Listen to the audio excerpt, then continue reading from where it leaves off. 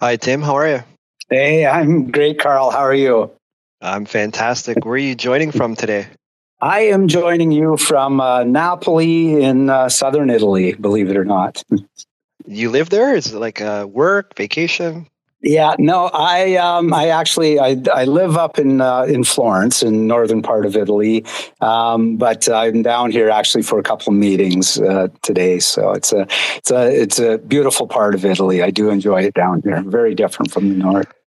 And how long have you been in Italy for? On and off for about 10 years.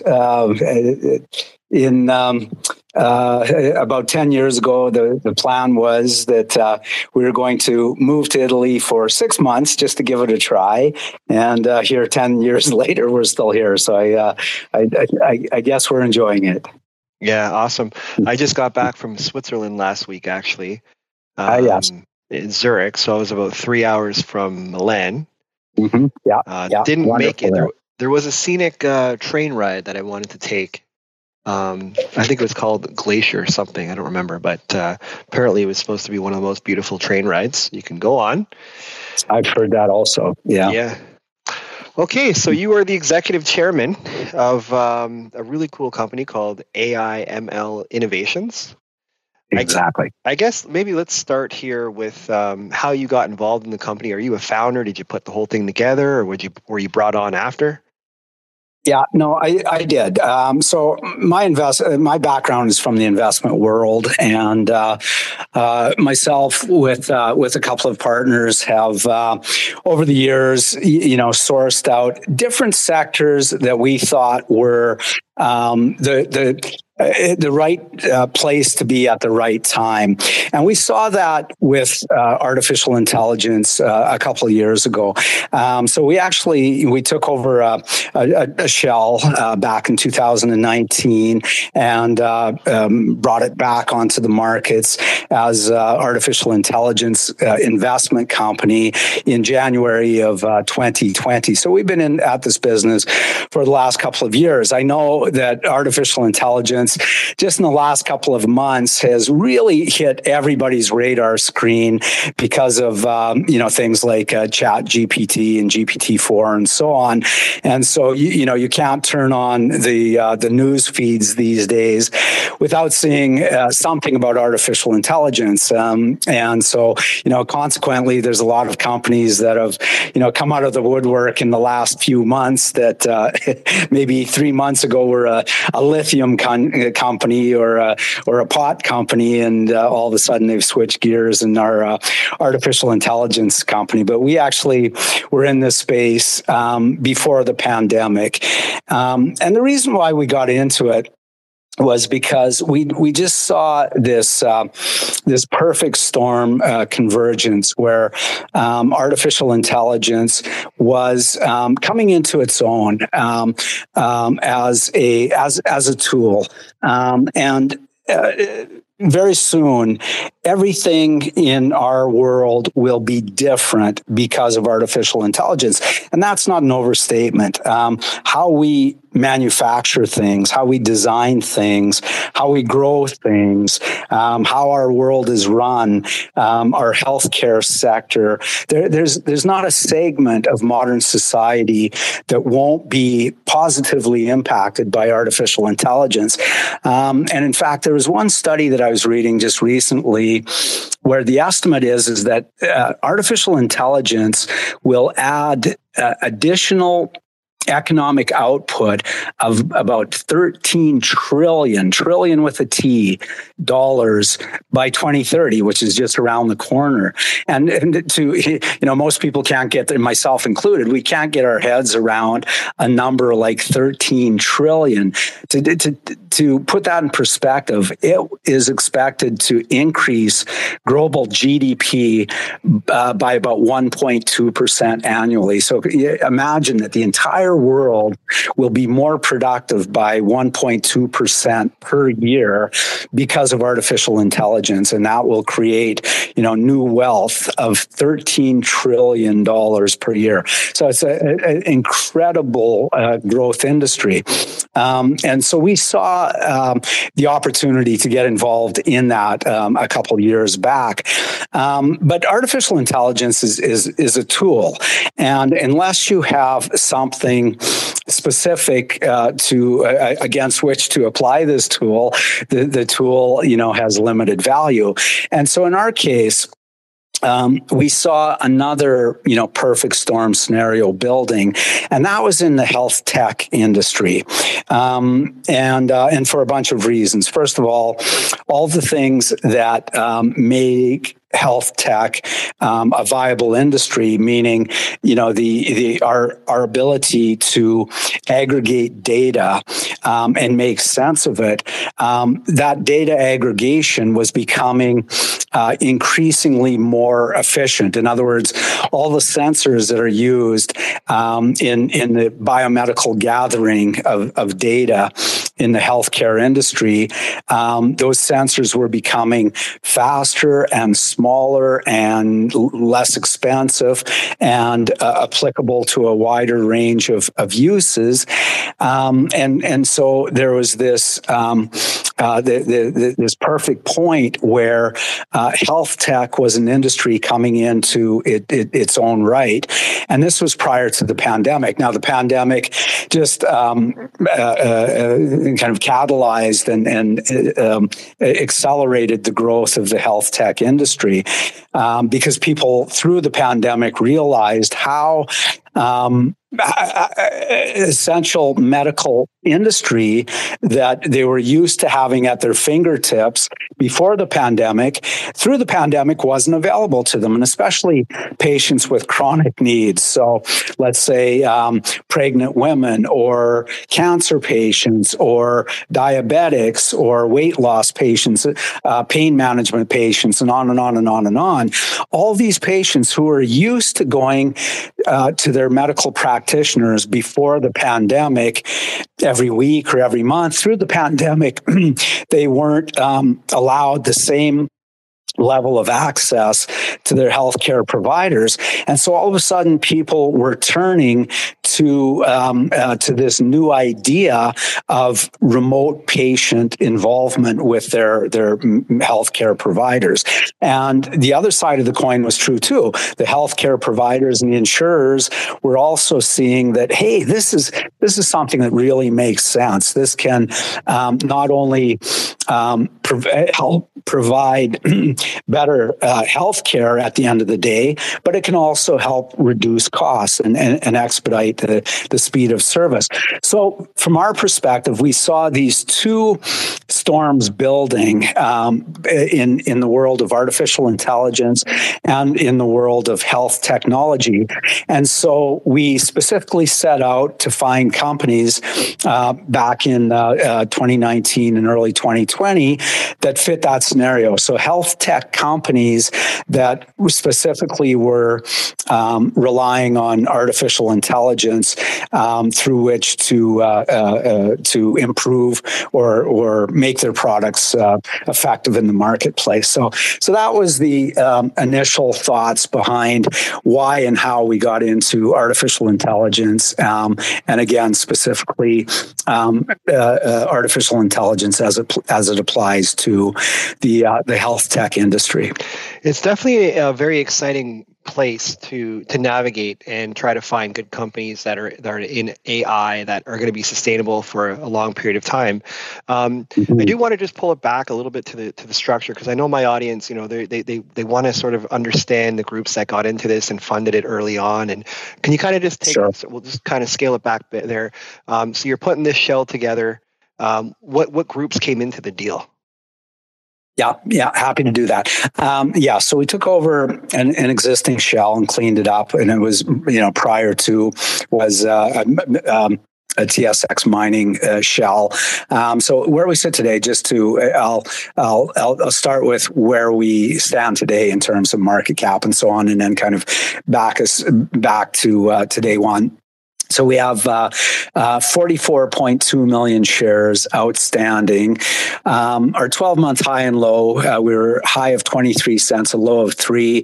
We're about at the midpoint right now, actually exactly at the midpoint. We're about 11.5, 12 cents. So we're right in the middle of that. But our all-time high when we listed back in early 2020, we actually hit about $1.50 on the high side. So we're well off our highs. And I'm just going to pause you there. What was the valuation for the insiders when this structure was put together? Sure. So we did a friends and family round first, and put in the first $1 million, and that's where myself and the other insiders participated. And that round was done at 25 cents. Okay. We then and that was as I said, $1 million round. We then about a month later did another $2 million round at 50 cents that we opened up to a slightly wider circle that still included a lot of friends and family, but we also started to position some brokers, a couple small investment funds that like to invest in early stage companies. And so on. So we opened up that second round to a strategic group of investors and placed another couple $2 million. And then the timing of that was just such that we kind of hit the market running at the same time that the health tech industry was kind of at its apex. So out of the gate, our stock took off and shot up well over $1. And of course, we had a very thin market float, and so it really didn't take a whole lot of effort or energy for us to get up to those numbers. I was somewhat fearful, and it proved prophetic. I thought we put on too much market cap too quickly, because the companies that we were investing in at that time, while they have good potential, were still in the final R&D stages of their development, and weren't quite at rounding the corner into revenue yet. And so inevitably, when the health tech market started to pull back, where companies that were the leaders in the sector, like Teladoc and Livongo and so on, started to pull back.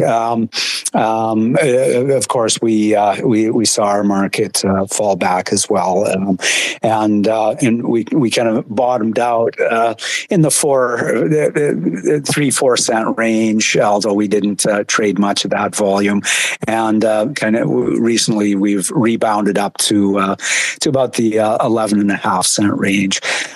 Insiders control about 20% of the shares outstanding, and between insiders and what I would call our inside group, friends and family, it would be about 40 to 45% of the issued and outstanding are in hands where I can literally pick up the phone right now and talk to the folks directly that control nearly half of our issued and outstanding. So we're still tightly held. That's for sure. Okay. With an overall float of the 44 million range. Well, I hope some of those friends and families did some selling up above $1. That would have been a nice win either way. At the end of the day, where it's exactly. a real business, but we're here to make money. Okay, so you recently did a financing, I think, around 6 cents. Is that for maybe around 300,000? Yes. Yeah, exactly.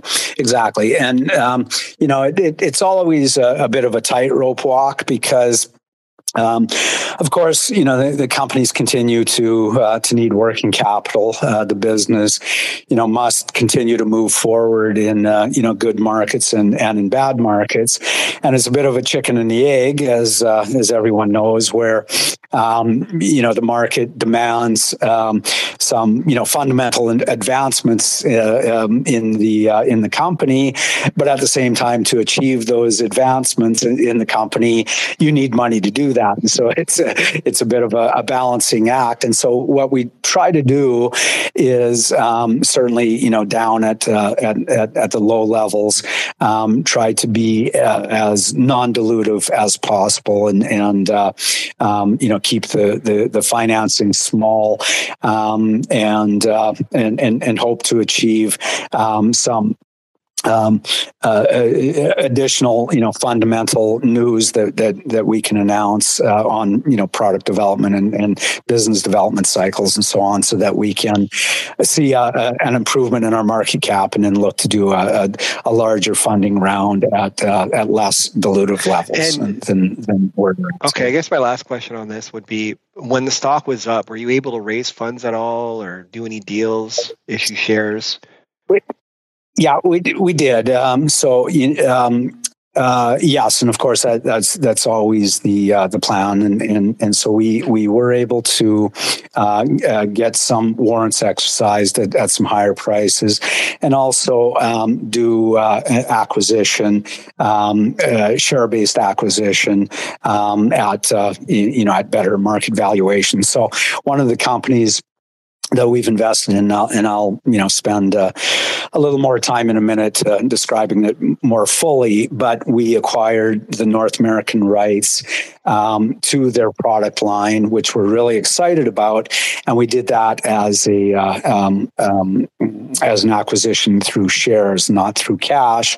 And of course, we're able to do that because we're enjoying much higher stock price prices. Yeah, exactly. So okay. So it wasn't dilutive for us. Let's get into the management, and then after that, we'll get into the blue sky potential, hopefully for the company, and forward-looking statements, of course. But heading it off, Yep.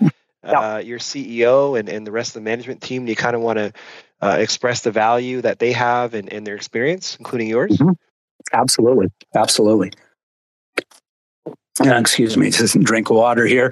Okay, so I'll start with our CEO, which is Randy Duguay. He's an engineer, and Randy, comes from the world of digital health services. He was part of senior management with TELUS Health for a number of years, and led the commercialization of several of their multi-million-dollar products. And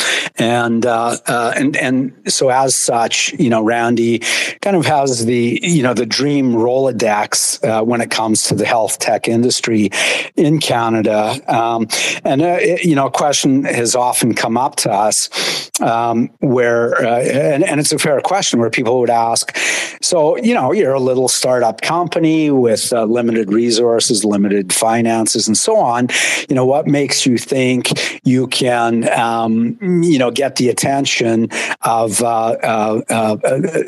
the big industry partners that you're looking for on the B2B side, when there's bigger and better companies out there doing what you're doing in some way, shape, or form? And that's a real fair question. And the answer is in part because we've got people on our team who come from that world, who have the ability, to kick in those doors.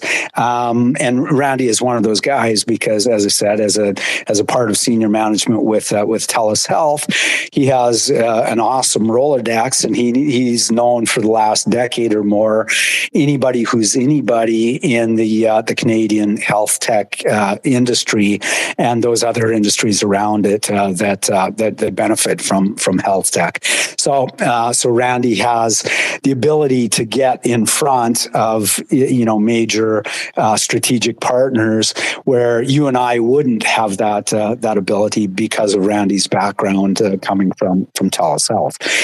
So he's been a really good addition to our team.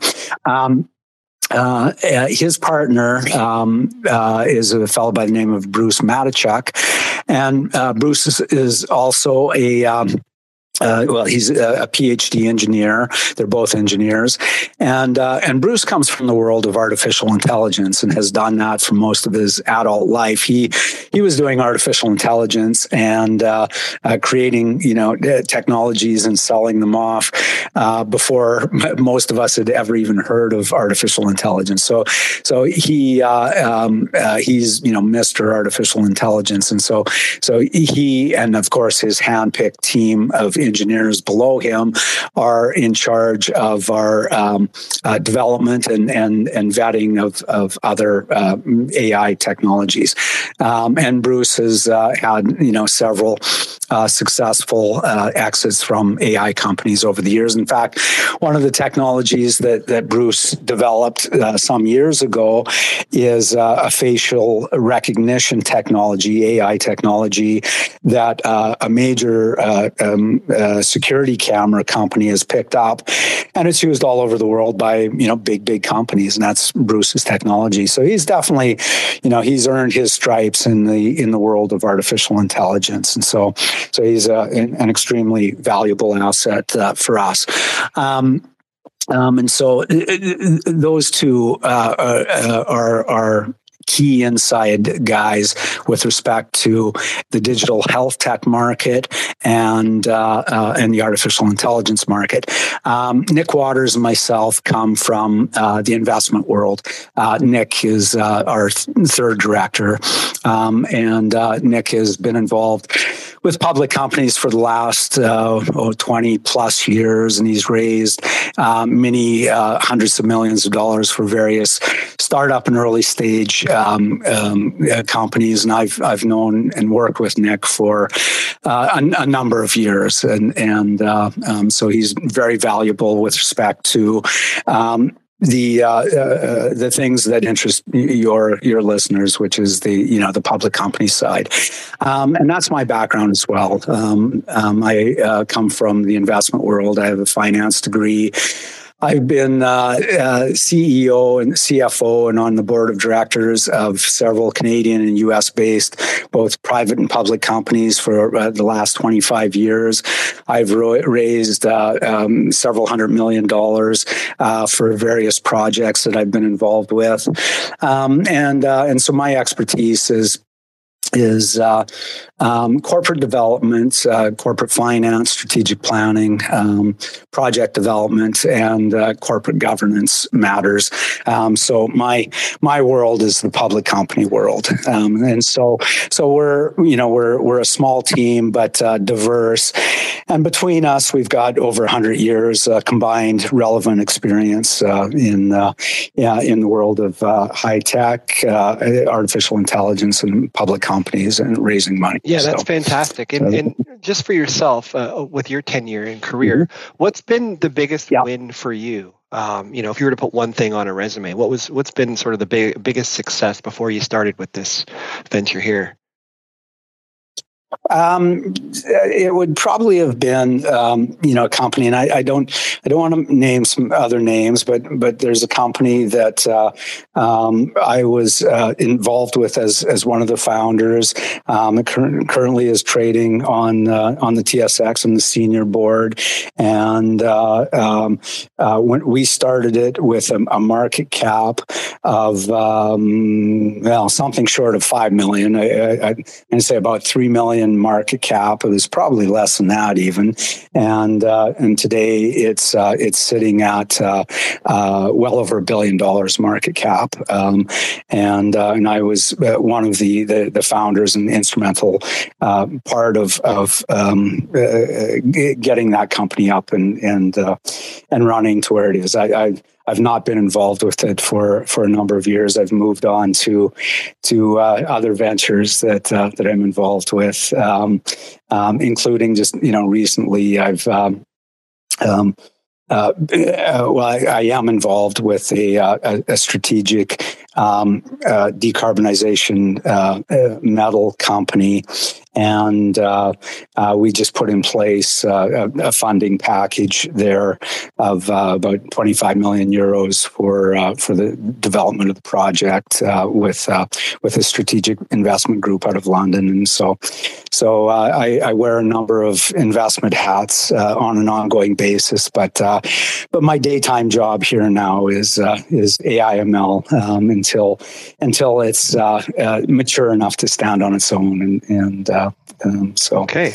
So I'll continue my focus. So thanks for covering all of that stuff. It's necessary for me to do that for the investing community. Let's get into all the fun blue sky potential of this company. It's a software company, not a hardware company, correct? It is both. We have, under our umbrella, we've made two strategic investments. The first one is into a company called Health Gauge, which is based out of Edmonton, and we own 100% of Health Gauge. Now, Health Gauge is both a hardware and a software. It's hardware in that we have our own wearable. So so just to back up, what Health Gauge does is it is a wearable technology in the health and wellness space. And we have our own wearable product, so think smartwatch. But unlike the Apple Watches or Googles and Samsungs of the world that do everything, including our a telephone and music player and so on, ours is just for measuring your health parameters. So it measures your heart rate variability, your blood pressure. It'll do an ECG on you, your respiration rate, your temperature. We're about to roll out a new iteration that will include non-invasive blood glucose and so on. So our wearable has the ability to aggregate all this biomedical data from you, and that's the hardware component of it. And then that is all uploaded into our app, which is AI driven. And then that is all aggregated on your personal cloud platform, so that you've got access to your information. You and your healthcare team, your doctors, your pharmacists, your family members as you want, and so on, have access to complete medical data on you 24/7 up in the cloud. So it's a hardware and software combination on that side. So on that, having said that, how competitive is that space? Because I think everybody listening right now would understand that there's a big demand for that product. It's amazing, right? It's scalable. Doctors will love it. If you've got someone who's sick, elderly, even if you're in good shape, I mean, especially people that are in fitness, right? They love knowing what's going on with their body all the time. I mean, all of that makes sense. It's not hard to understand there would be a value for this in the marketplace. But how competitive is that space? Sure. So let's break that down.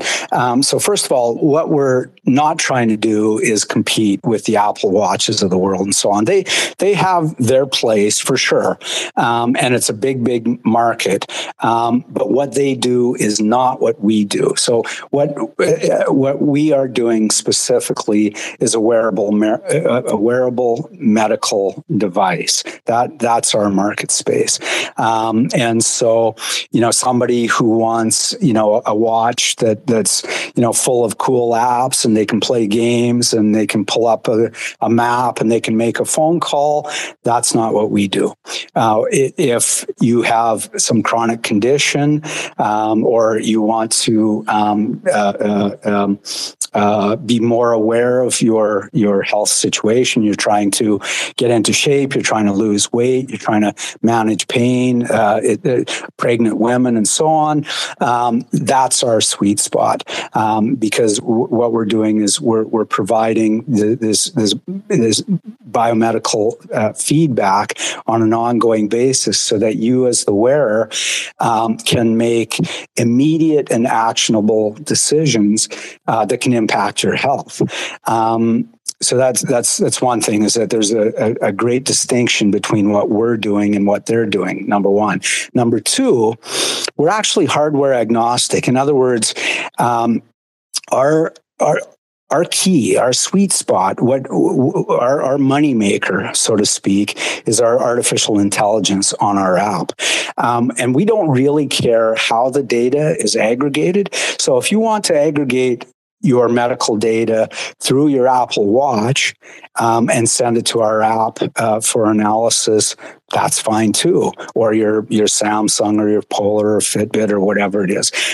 So if you've got that wearable device and you want to benefit from the data that's on that, and I don't say that lightly, because try this, Carl. Go down to the Apple store and say, I'd like one of those Apple Watches.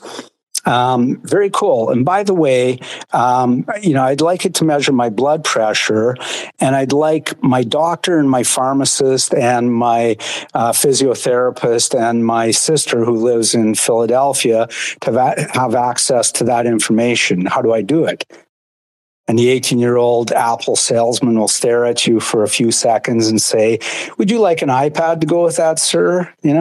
It's a retail product. The Apple Watch is a retail product. Ours is not a retail product. Ours is a health device. Okay, that's the difference. So we're going after a completely different market segment than what the Apple products and the Samsungs and Googles and so on are going after. But as I said earlier, if you choose, if you want to aggregate your data off your Apple Watch and send it through and have our artificial intelligence make sense of it and put it onto your cloud platform, we can do that for you. So we can help you benefit from that data when Apple can't do that for you.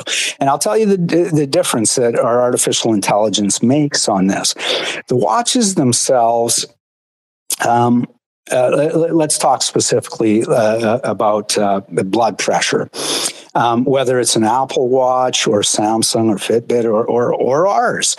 Well, first of all, most of those watches don't measure blood pressure at all. There's actually only a small number of wearables that measure blood pressure, but the wearables themselves are not very accurate.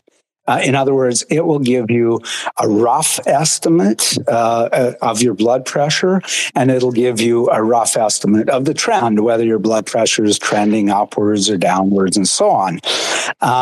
The difference, though, when you take that raw data from your watch, which is not great analysis, and you put it through our artificial intelligence, which, by the way, is patented, and which, by the way, right now is going through FDA approval as a Class 2 medical device, and will come out the other side of that process here this calendar year.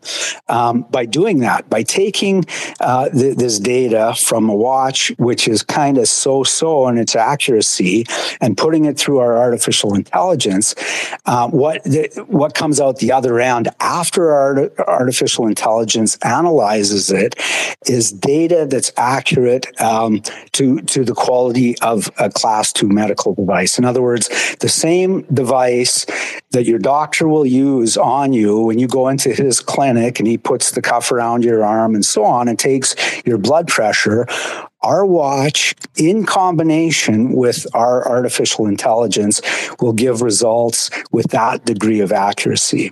Our watch alone will not do it, but neither will the Apple Watch or anything else. So the magic, exactly. The magic is in the AI. How does that work? How does the AI clean up the data that's coming through the hardware, essentially? Mm-hmm. So what's happening is that algorithms that the software runs on, that Apple uses, Fitbit, Samsung, and the rest of them use, Um, it's decent, but it relies on one set of data only, and it doesn't learn. In other words, if you input the same data a million times, it will give you the same result a million times. It's really reliable at doing that, but that's all it will ever do. The difference between that and artificial intelligence is that artificial intelligence learns, it gets smarter.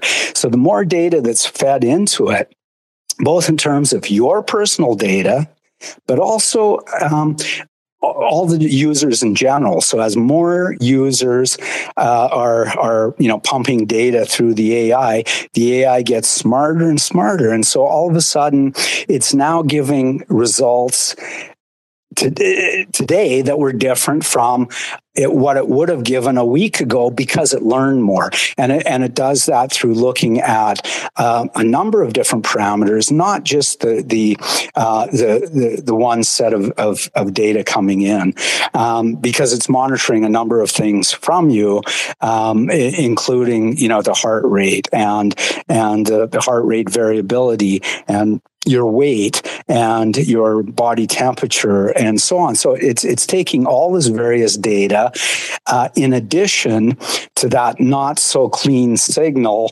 that it was generating on the blood pressure, and it's putting it all together and coming out with an estimate, an AI estimate that brings it into the same degree of accuracy as a Class 2 medical device that your doctor is using. So it's kind of like the layman's way of looking at it, Carl, is it's like the difference between walking into a doctor's office and it's it's a shiny faced kid straight out of medical school who's still flipping through the medical textbooks to figure out what's wrong with you, as opposed to going into a doctor who you've been seeing for 20 years and who's 55 years old, and he's been doing this for 25 years.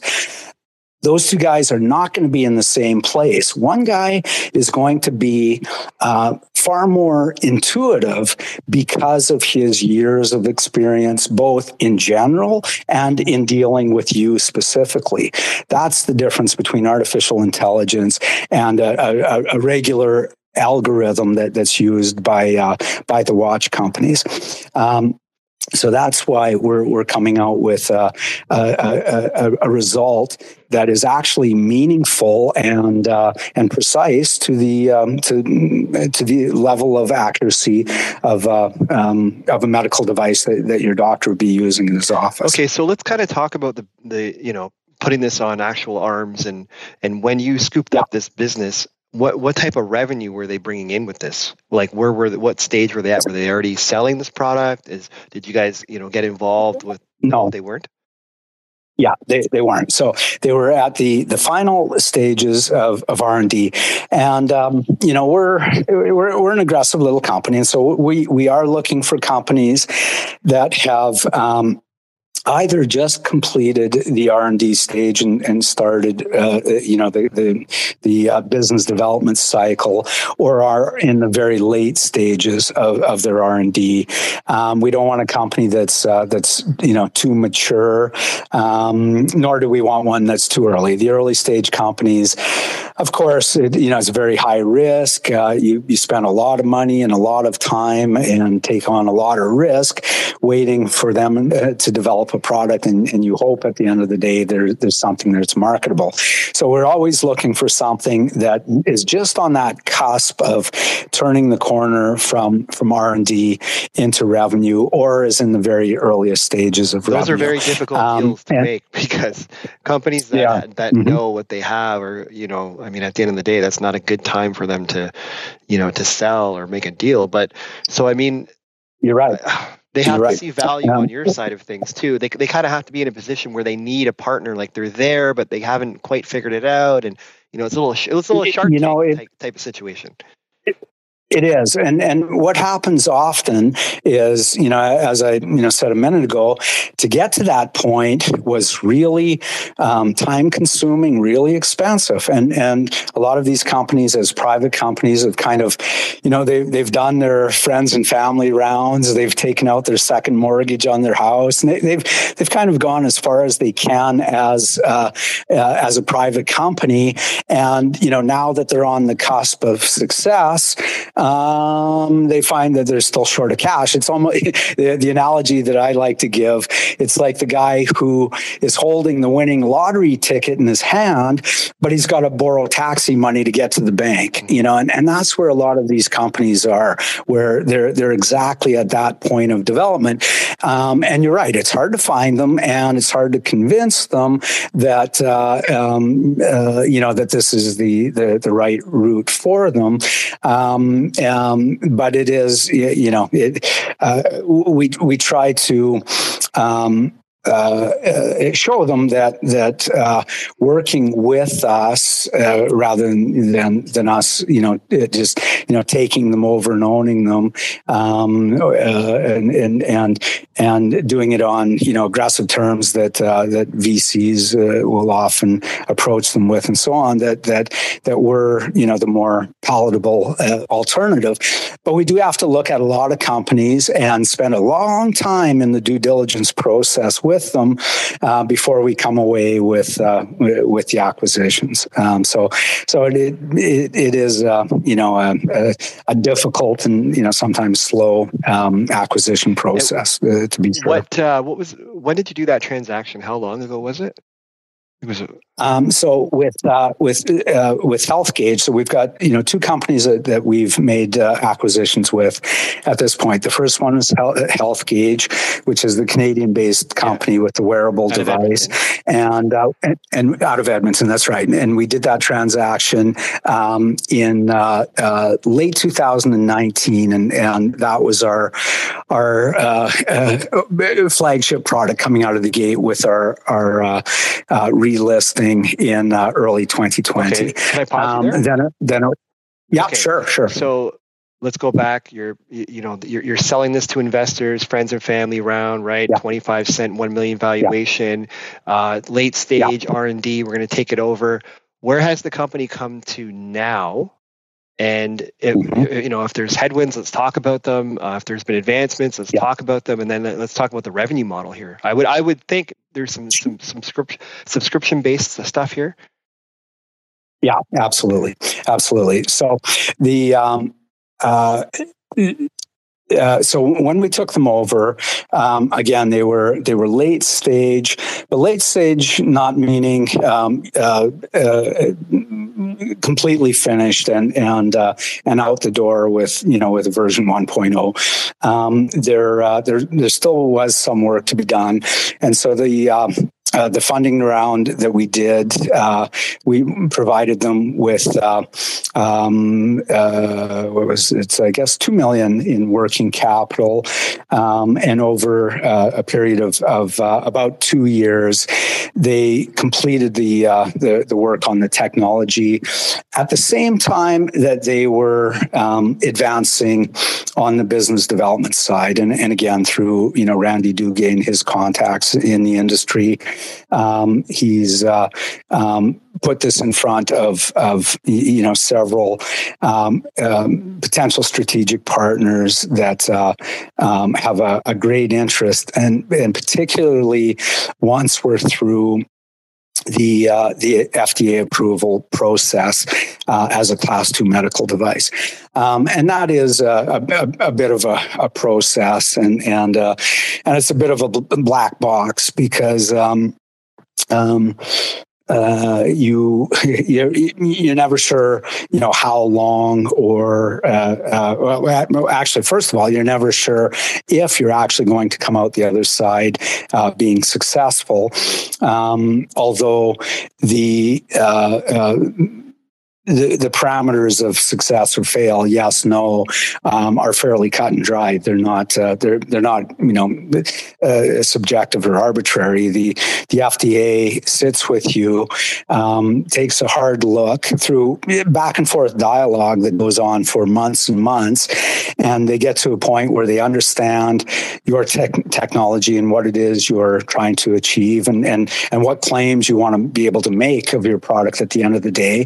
And once they understand all that through some dialogue back and forth over many, many months, then they come back and say, okay, here's the parameters, the thresholds which you must meet to be approved.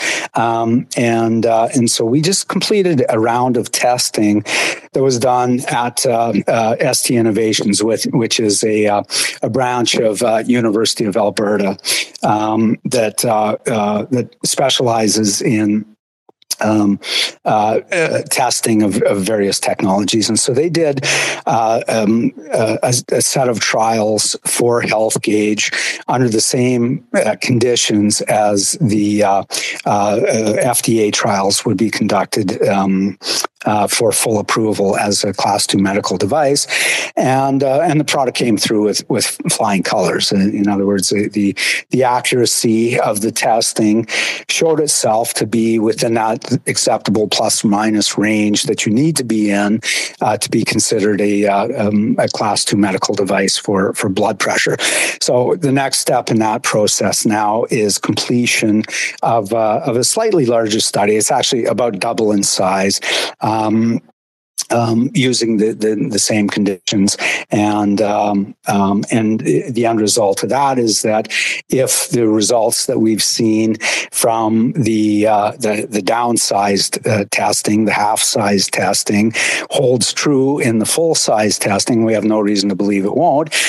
We come out the other side as an approved Class 2 medical device for blood pressure. There is no other wearable out there that has that. None. Not Apple, not Google, not Samsung, not Fitbit. None of them are approved as a Class 2 medical device for blood pressure. We would be the only one, number one. And number two, we have the patent on it. Not only patent on what we do, we have the general patent issued by the U.S. Patent Office that covers wearable technology for the purpose of measuring health parameters like blood pressure and heart rate variability, and so on and so forth. And so it puts us into a unique position once this testing is done on behalf of the FDA, where we will be the one and only consumer wearable product out there approved by the FDA as a Class 2 medical device to measure blood pressure.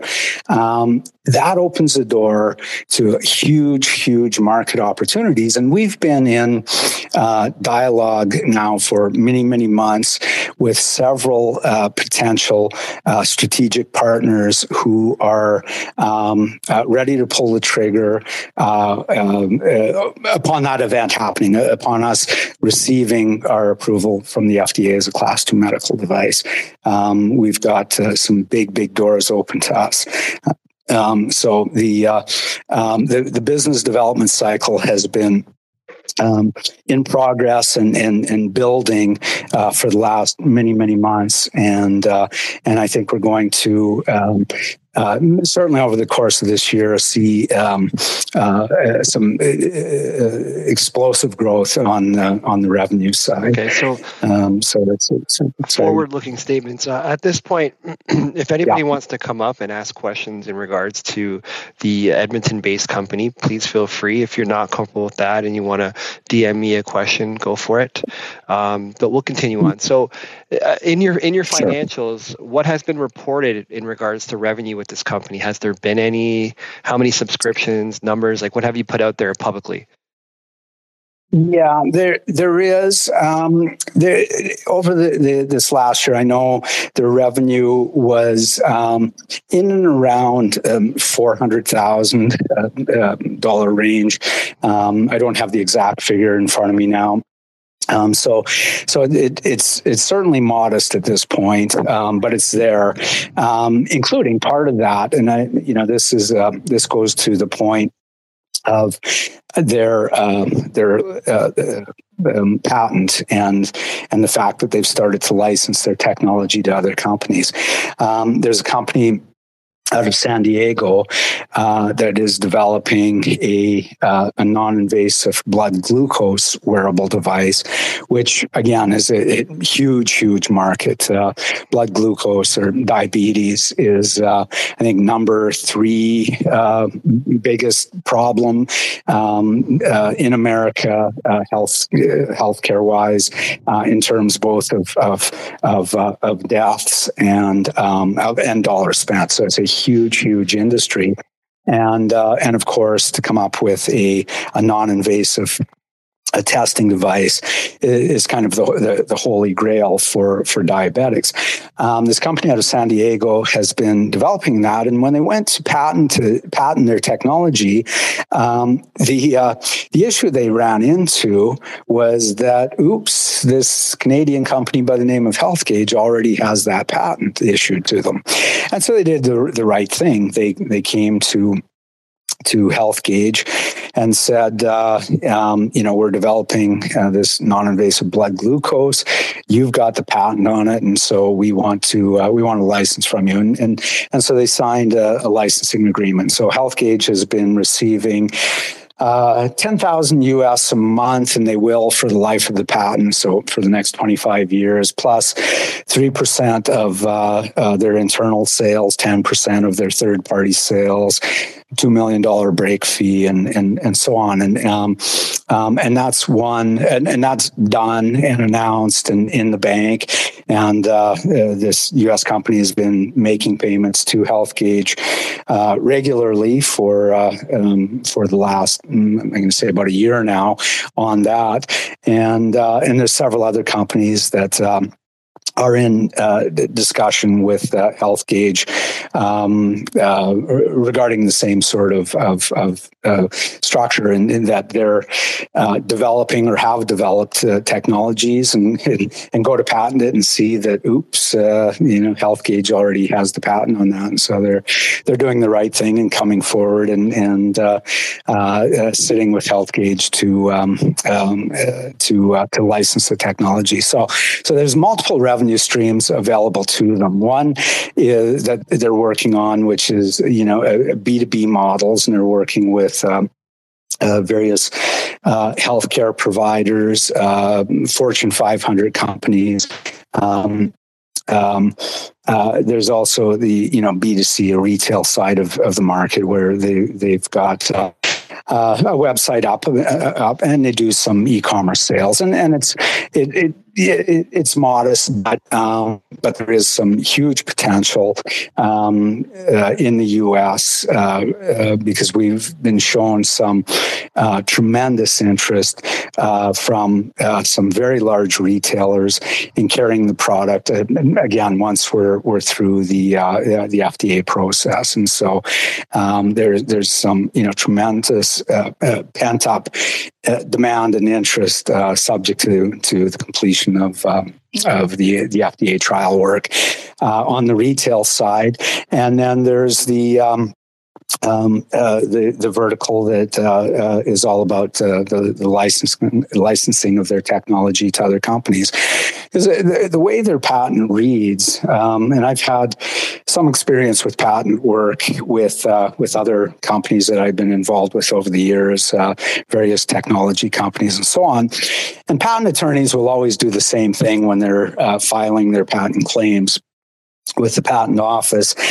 And that's, they'll ask for the sun and the moon and everything in between, and they know that 95% of their claims will be disallowed by the patent office. But they'll, of the 100 different things they were claiming, if the patent office grants them 2 or 3, they come away happy, and that's kind of the way the game is played with patents. Okay, so that's your biggest risk right now, is you got to get through FDA number 2. Yes, although that's one revenue stream. There's multiple revenue streams open to them that they're working towards that have no relevancy with the FDA approval. Okay. There's several. For example, the in-home care market. The home nursing companies working with the infirmed and elderly and so on. They're, one of the big gaps in their service is something like this: is the ability between nursing visits. So the nurse, comes, whatever it is, once a day, once a week, once 3 weeks, whatever it is. But in between the nursing visits, who's monitoring that elderly person or infirm person. And so a product like ours fits that gap very, very nicely, where the healthcare providers have a tool that's indicating to them what's going on with that patient when healthcare staff isn't on site, isn't present. And so HealthGauge is in a serious level of dialogue with a few very large, home healthcare companies to provide our product as part of their stable of products. And again, nothing to do with FDA approval. The FDA approval is specifically for blood pressure and nothing else. But the product as it sits today is completely functional and relevant in the home user market for that sort of market, for example. And that's one of several verticals that they're working towards. Others are employers, large companies that are always looking to provide additional benefits for their staff. Either because it's good as a benefit to their staff, or because it's it's an essential need. I'll give you an example. They were in discussion with a large trucking company. This trucking company has thousands of drivers on the road 24 hours a day all over North America. And the company needs to understand, the health and well-being, where those drivers are at. I'm not saying geopolitically located, but where they're at health-wise while they're on the road. And in fact, the insurance companies for the trucking industry has said that their ability to follow and monitor the health and well-being of their drivers will positively impact their insurance costs going forward. And so it's not only in the best interest of the company to provide a good service for their workers, but it'll actually save them money at the end of the day too. Okay, so I'm just looking at our numbers here. There's quite a few people listening. People pop in and out of these spaces all the time. So I do encourage people, if you want to come up and ask a question, we are a media marketing company. We give companies an opportunity to tell their stories. Tim is very experienced, in the investment space. I'm sure he can take any challenging questions. So I really do encourage that. If you don't feel comfortable, you can always DM me your questions and I'll gladly ask Tim for you. So do you want to move on to the second company? I think we've covered this one pretty good, but if by any means, if there's something that I haven't asked, or maybe there's a couple things you want to still talk about, go for it. If not, we can move on. No, I think that gives you a good overview.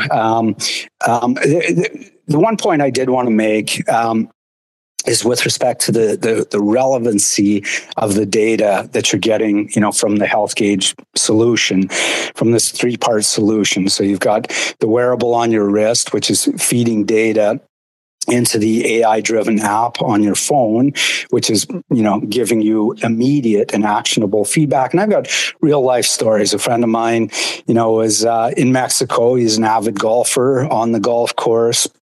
And he's had a history of heart problems. And while in that situation, he just wasn't feeling himself. Checked his health gauge watch, and he saw that his numbers were way out of whack. His blood pressure was up, his heart rate was erratic. Heart rate variability was off, and so on. And so, so he immediately got off the golf course and got himself into the emergency room. And the doctor said, "Yeah, you're lucky you got in here because you've got some problems that we need to deal with immediately."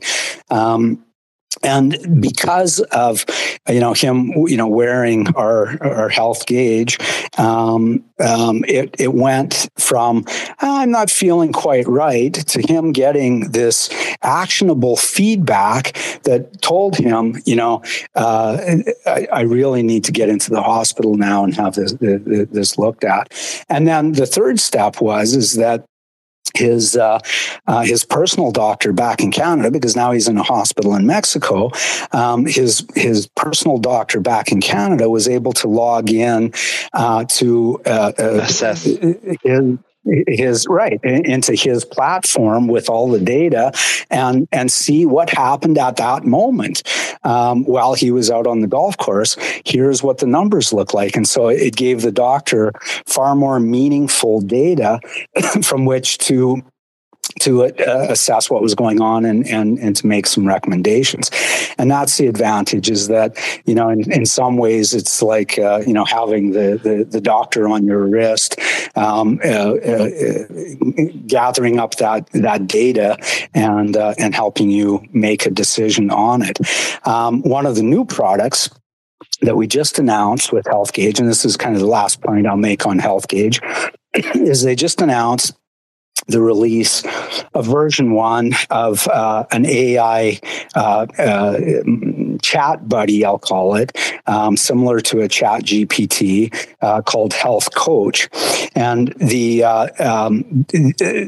point of Health Coach is what it's doing is it's taking all your health data that you choose to allow it to see, and it's analyzing that, including the information that's being fed in from the HealthGauge wearable watch and from the HealthGauge platform, but from other sources as well.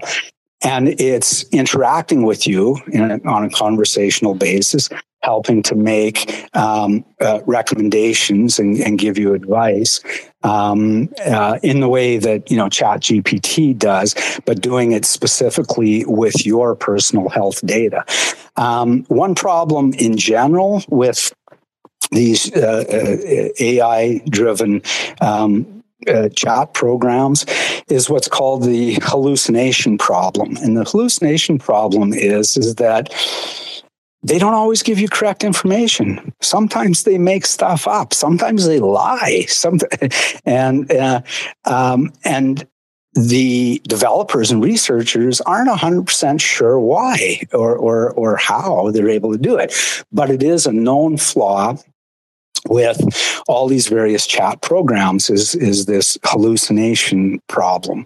Now, when you're talking about healthcare, that would be a big problem. And so the AI program that was developed by Bruce Matichuk and his team, called Health Coach, is designed specifically to parse out that possibility. So in other words, any feedback or information or data or a recommendation that Health Coach is giving back to you will not have this hallucination problem that the general chat AI programs can have.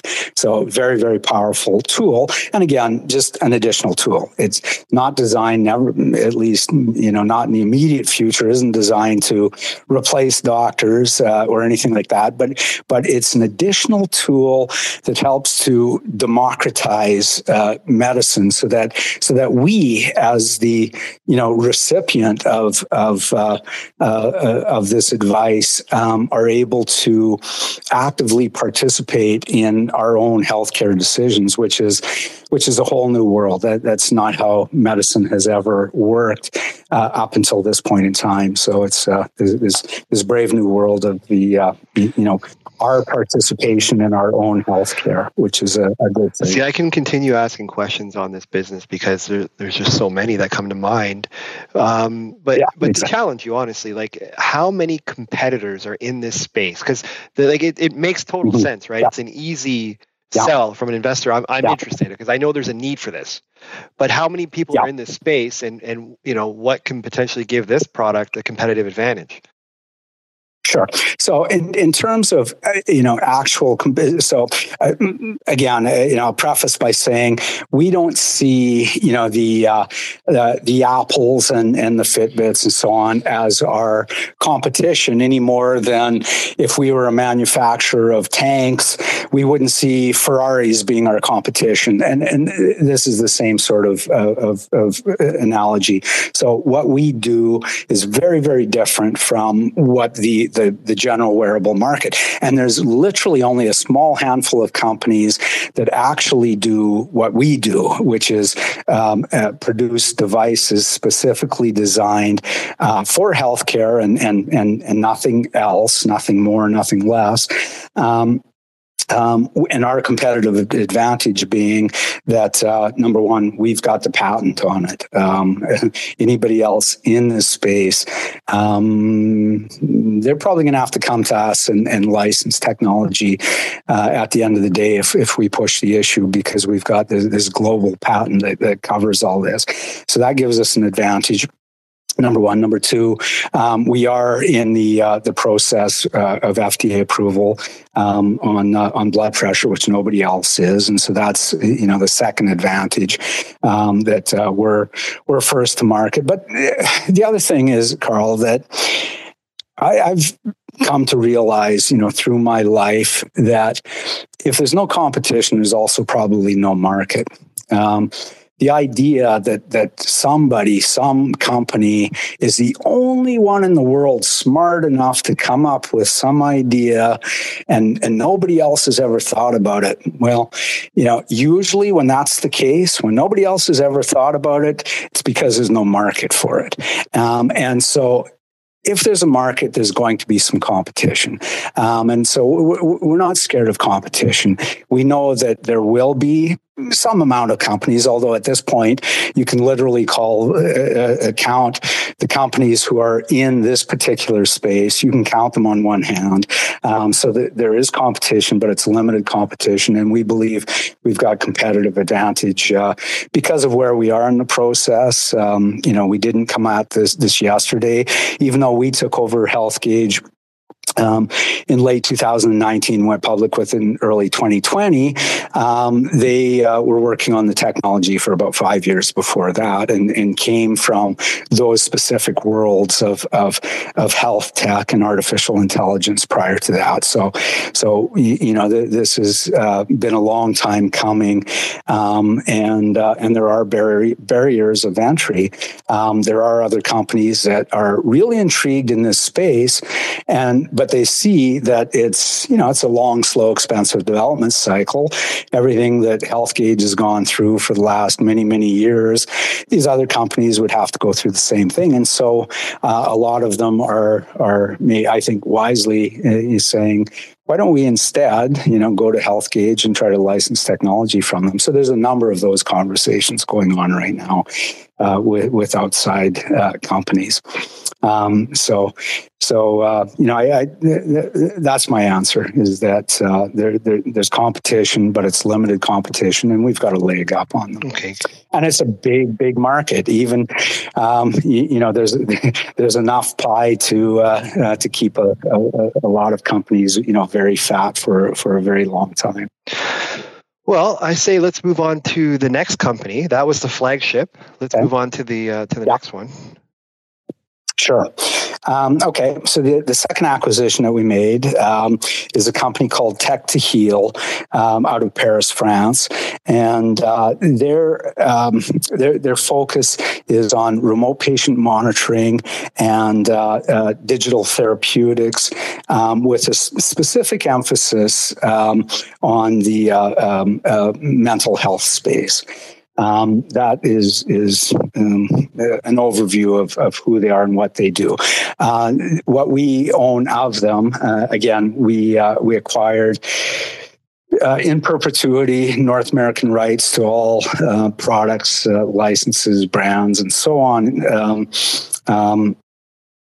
In a stock deal, again, when our market was substantially higher than it is now, so it was not a dilutive deal for us, and over and above that, we own approximately 10% of their global operations as well.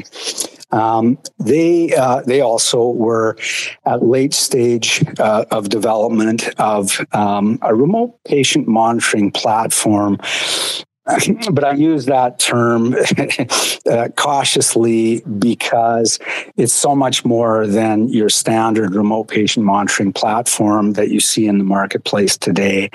This is the 3D version when everything else out there is two-dimensional. The programs, the remote patient monitoring platform programs, are generally designed. First of all, they're all very rigid. They're designed to do one thing and one thing only, and they're designed to provide service to one aspect, either to the administrators of the healthcare system, to the healthcare providers, meaning doctors, nurses, pharmacists, and so on, to the patients, or to the researchers. Nobody has a platform that caters in one software package to all of those, and in a no-code scenario and completely configurable. And that's what this is, and that's why it's grabbed the attention since its launch in January. There's several of the biggest hospital systems in Europe are kicking the tires on this right now. They're going through their internal due diligence on it, and the feedback has been phenomenally positive. And again, forward looking, this is blue sky. This is, not in the bank yet. And so, buyer beware. This these could come to fruition or not. We're fingers crossed, but they're not done yet. But they do have, some of the biggest hospital systems in Europe who are in the due diligence, and looks like we could see the start of contracts being signed just over the course of the next couple of months on that front. But again, so what it's doing, and without getting too deep into the weeds on this, is it's taking what today exists in your typical healthcare system are these standalone systems that are not synergistic with each other, that are not compliant or compatible with each other. It's taking all of those and combining them into one, so that the hospital administrators and doctors and researchers don't have to spend half of their life porting data over from one system to another. So an incredibly powerful tool, and again, completely configurable in a non-code setting, meaning on the fly. Each hospital system is able to plug and play. It's like Lego bricks. You want these add-ons or you don't. They're there as you need them to be accessed, depending on what it is you need within your system. So it's an incredibly powerful tool. They just announced in I'm going to say the last month or so that they were chosen. There's a very large clinical study being done, starting up now in southern France with 30,000 patients elderly patients. Again, and this is looking at models for aging in place, looking at ways to keep people in their own homes longer, because not only they have a better quality of life, they actually live longer, and it costs the healthcare system less money. And so healthcare systems all over are looking at ways to find the secret to keeping the elderly in place, in home longer, rather than putting them into nursing homes and so on. So this very large study of 30,000 people is getting underway now, and it's multiple hospitals and large pharmacy companies that are involved with this clinical trial over the period of the next many months. And the technology provider that they chose to be the backbone of this study, the sole technology provider that the whole study is going to be run on, is the Tech to Heal platform, because it ticks all the boxes, because it provides the researchers with the answers they need, and the clinicians and the patients and the administrators. It gives everyone what they need out of the system, and is completely configurable on the fly. So it's this incredibly powerful tool. And so there's a huge market application for this sort of technology, and specifically in the area that Tech to Heal themselves have a primary focus on. That's on the mental health. And they're underway now with several different clinical trials at healthcare facilities throughout Europe that are mental health care facilities, where they're trying to bring mental health, again, into the digital age. They're trying to provide that digital therapeutics, the psychoanalysis and counseling and deployment of prescription medicine to patients, but on a remote basis, so that they're able to do it, far more, effectively and efficiently and less costly than it is historically. And so, how did this deal come together for you? So again, we're digging through the weeds, looking at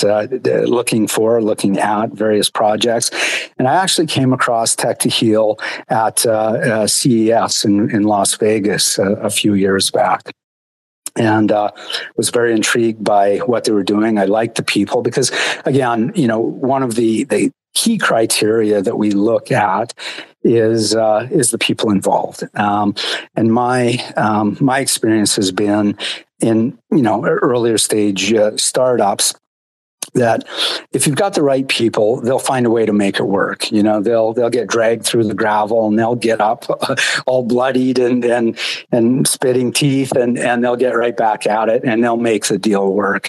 On the other side of it, if you've got the wrong people running a deal, they can take a slam dunk easy deal and find some way to mess it up. So the people are always very, very important to me. And one thing that I was impressed with in Tech to Heal, besides the quality of the technology itself, again, was the quality of the management team running it, and their experience and expertise, having run a similar earlier stage platform under which they made several millions of dollars in sales in a couple of years. Mainly to very large insurance companies throughout France and other parts of Europe. And so they had experienced, knowledgeable management team that were in the right sector at the right time, and so that's where we started our conversations a few years back. And again, our due diligence process, back and forth on both sides, takes a great deal of time. We don't rush into the deals, and we were able to come away with an agreement. Because the other thing that we look for is not only deals that have the ability to be, a 10-bagger and stand on their own within, a year to 3 years from the time we get involved, and have good, solid management. All that is really, really important to us. But beyond that, the other thing that we look for are companies that are synergistic with the other companies that we've already invested in some way, shape, or form. So either they have the ability to leverage each other's technology or leverage each other's market share or contacts or that sort of thing. We always make sure that none of the companies we invest in are in direct competition with other of the companies that we invest in. And we'd like to be diversified, both in terms of product lines, but also, geopolitically diversified. So whereas HealthGauge, their backyard is North America. That's where their contacts are. That's the market they're penetrating now. Tech to Heal, their strong point is in Europe first, but also very powerful contacts in South America. And they've done a lot of business historically in South America. So for us, investing in those two companies, it diversifies us across, multiple products. It diversifies us across, multiple geopolitical regions. And so on. So we see that as an essential part of our investment strategy as well. And the same going forward as we've got a number of other companies in our pipeline that we're doing the due diligence on, and they're doing due diligence on us. But again, same sort of criteria and strategy. If they don't fit well with our existing stable of companies, that's disqualifier in and of itself. Okay. Final words. How would you like to leave it off today? I think this has been a pretty long form discussion and a very detailed overview of the two companies that you have, and I'm sure there'll be more that you'll add. It seems like your team is definitely going to be active on that front. Yeah, exactly. Yeah, and I'd love to be back on your show over the coming weeks and months as we've got some of the material news to share with your audience on some of these matters that I've been alluding to on the business development front. Like I said, fingers crossed. I think we're going to start to see some of them come through to fruition in the near future. But we really believe that we're at this perfect storm convergence. We're in the right place at the right time. We know that healthcare systems globally, whether they're privatized systems like the U.S. or dual systems like in Canada, where you have some private, some public, or completely socialized systems like in Europe. The one thing they all have in common is that the payers, the government or insurers, are complaining that costs spiral out of control year after year after year on one side, and on the other side, the consumers of that product and service, being us, are never happy with the quality of service that we're getting, and they believe that it can always be better. And in the Western world, we're seeing populations getting older and older, and so the need for revolutionary change in the healthcare system is on us, and the pandemic kind of act as a catalyst to move the digital healthcare forward, both in the minds of the consumers, and also of the payers. And it's not going away. It's going to become an ever increasing part of our healthcare system as we go forward. And that, with the marriage of artificial intelligence, where artificial intelligence will and can do more and more and more as it pertains to our medical systems.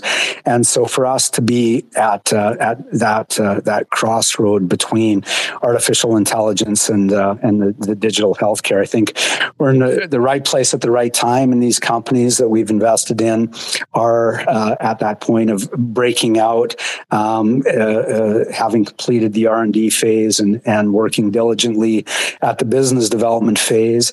And while all that that good news is happening around us. We're still at a tiny market cap. So we think that we represent real good investment value for folks who are looking for something with good upside potential. Yeah, obviously you got caught up into the pandemic bubble there. That's maybe no it is what it is, right? I'm sure a lot of charts in that sector would look basically the same. I haven't looked at them, so I could be wrong, but that's my assumption, anyways. So yeah, I wish you all the best, you and your team, to build this thing out and to try to get some added revenue and obviously some really explosive revenue worldwide. And maybe we can follow up with you in a quarter or two, and just see what's up, and we'll sort of go back to this space and maybe challenge you on a few things and see how the company's grown. Sure. Yeah, love to do that, Carl. I look forward to it, and I'm excited to come back and share with you some of the developments over the next few months. Okay, well, enjoy Italy. Obviously, you're not vacationing there. You know it very well. It's too bad I didn't, drive over there and do my segment called The Morning Drive with you when I was only 3-4 hours away. Actually, from Florence to Zurich, how far is that? 6? I'd say, I think about 6 hours. That sounds about right to me. Yeah. Well, if I'm ever in that area, I'll have to pick you up for a ride. All right. I look forward to it. Let's do it. Enjoy dinner. I'm sure you're going to eat now, but take care. Thanks, Carl. It's been a pleasure. Bye. Bye now.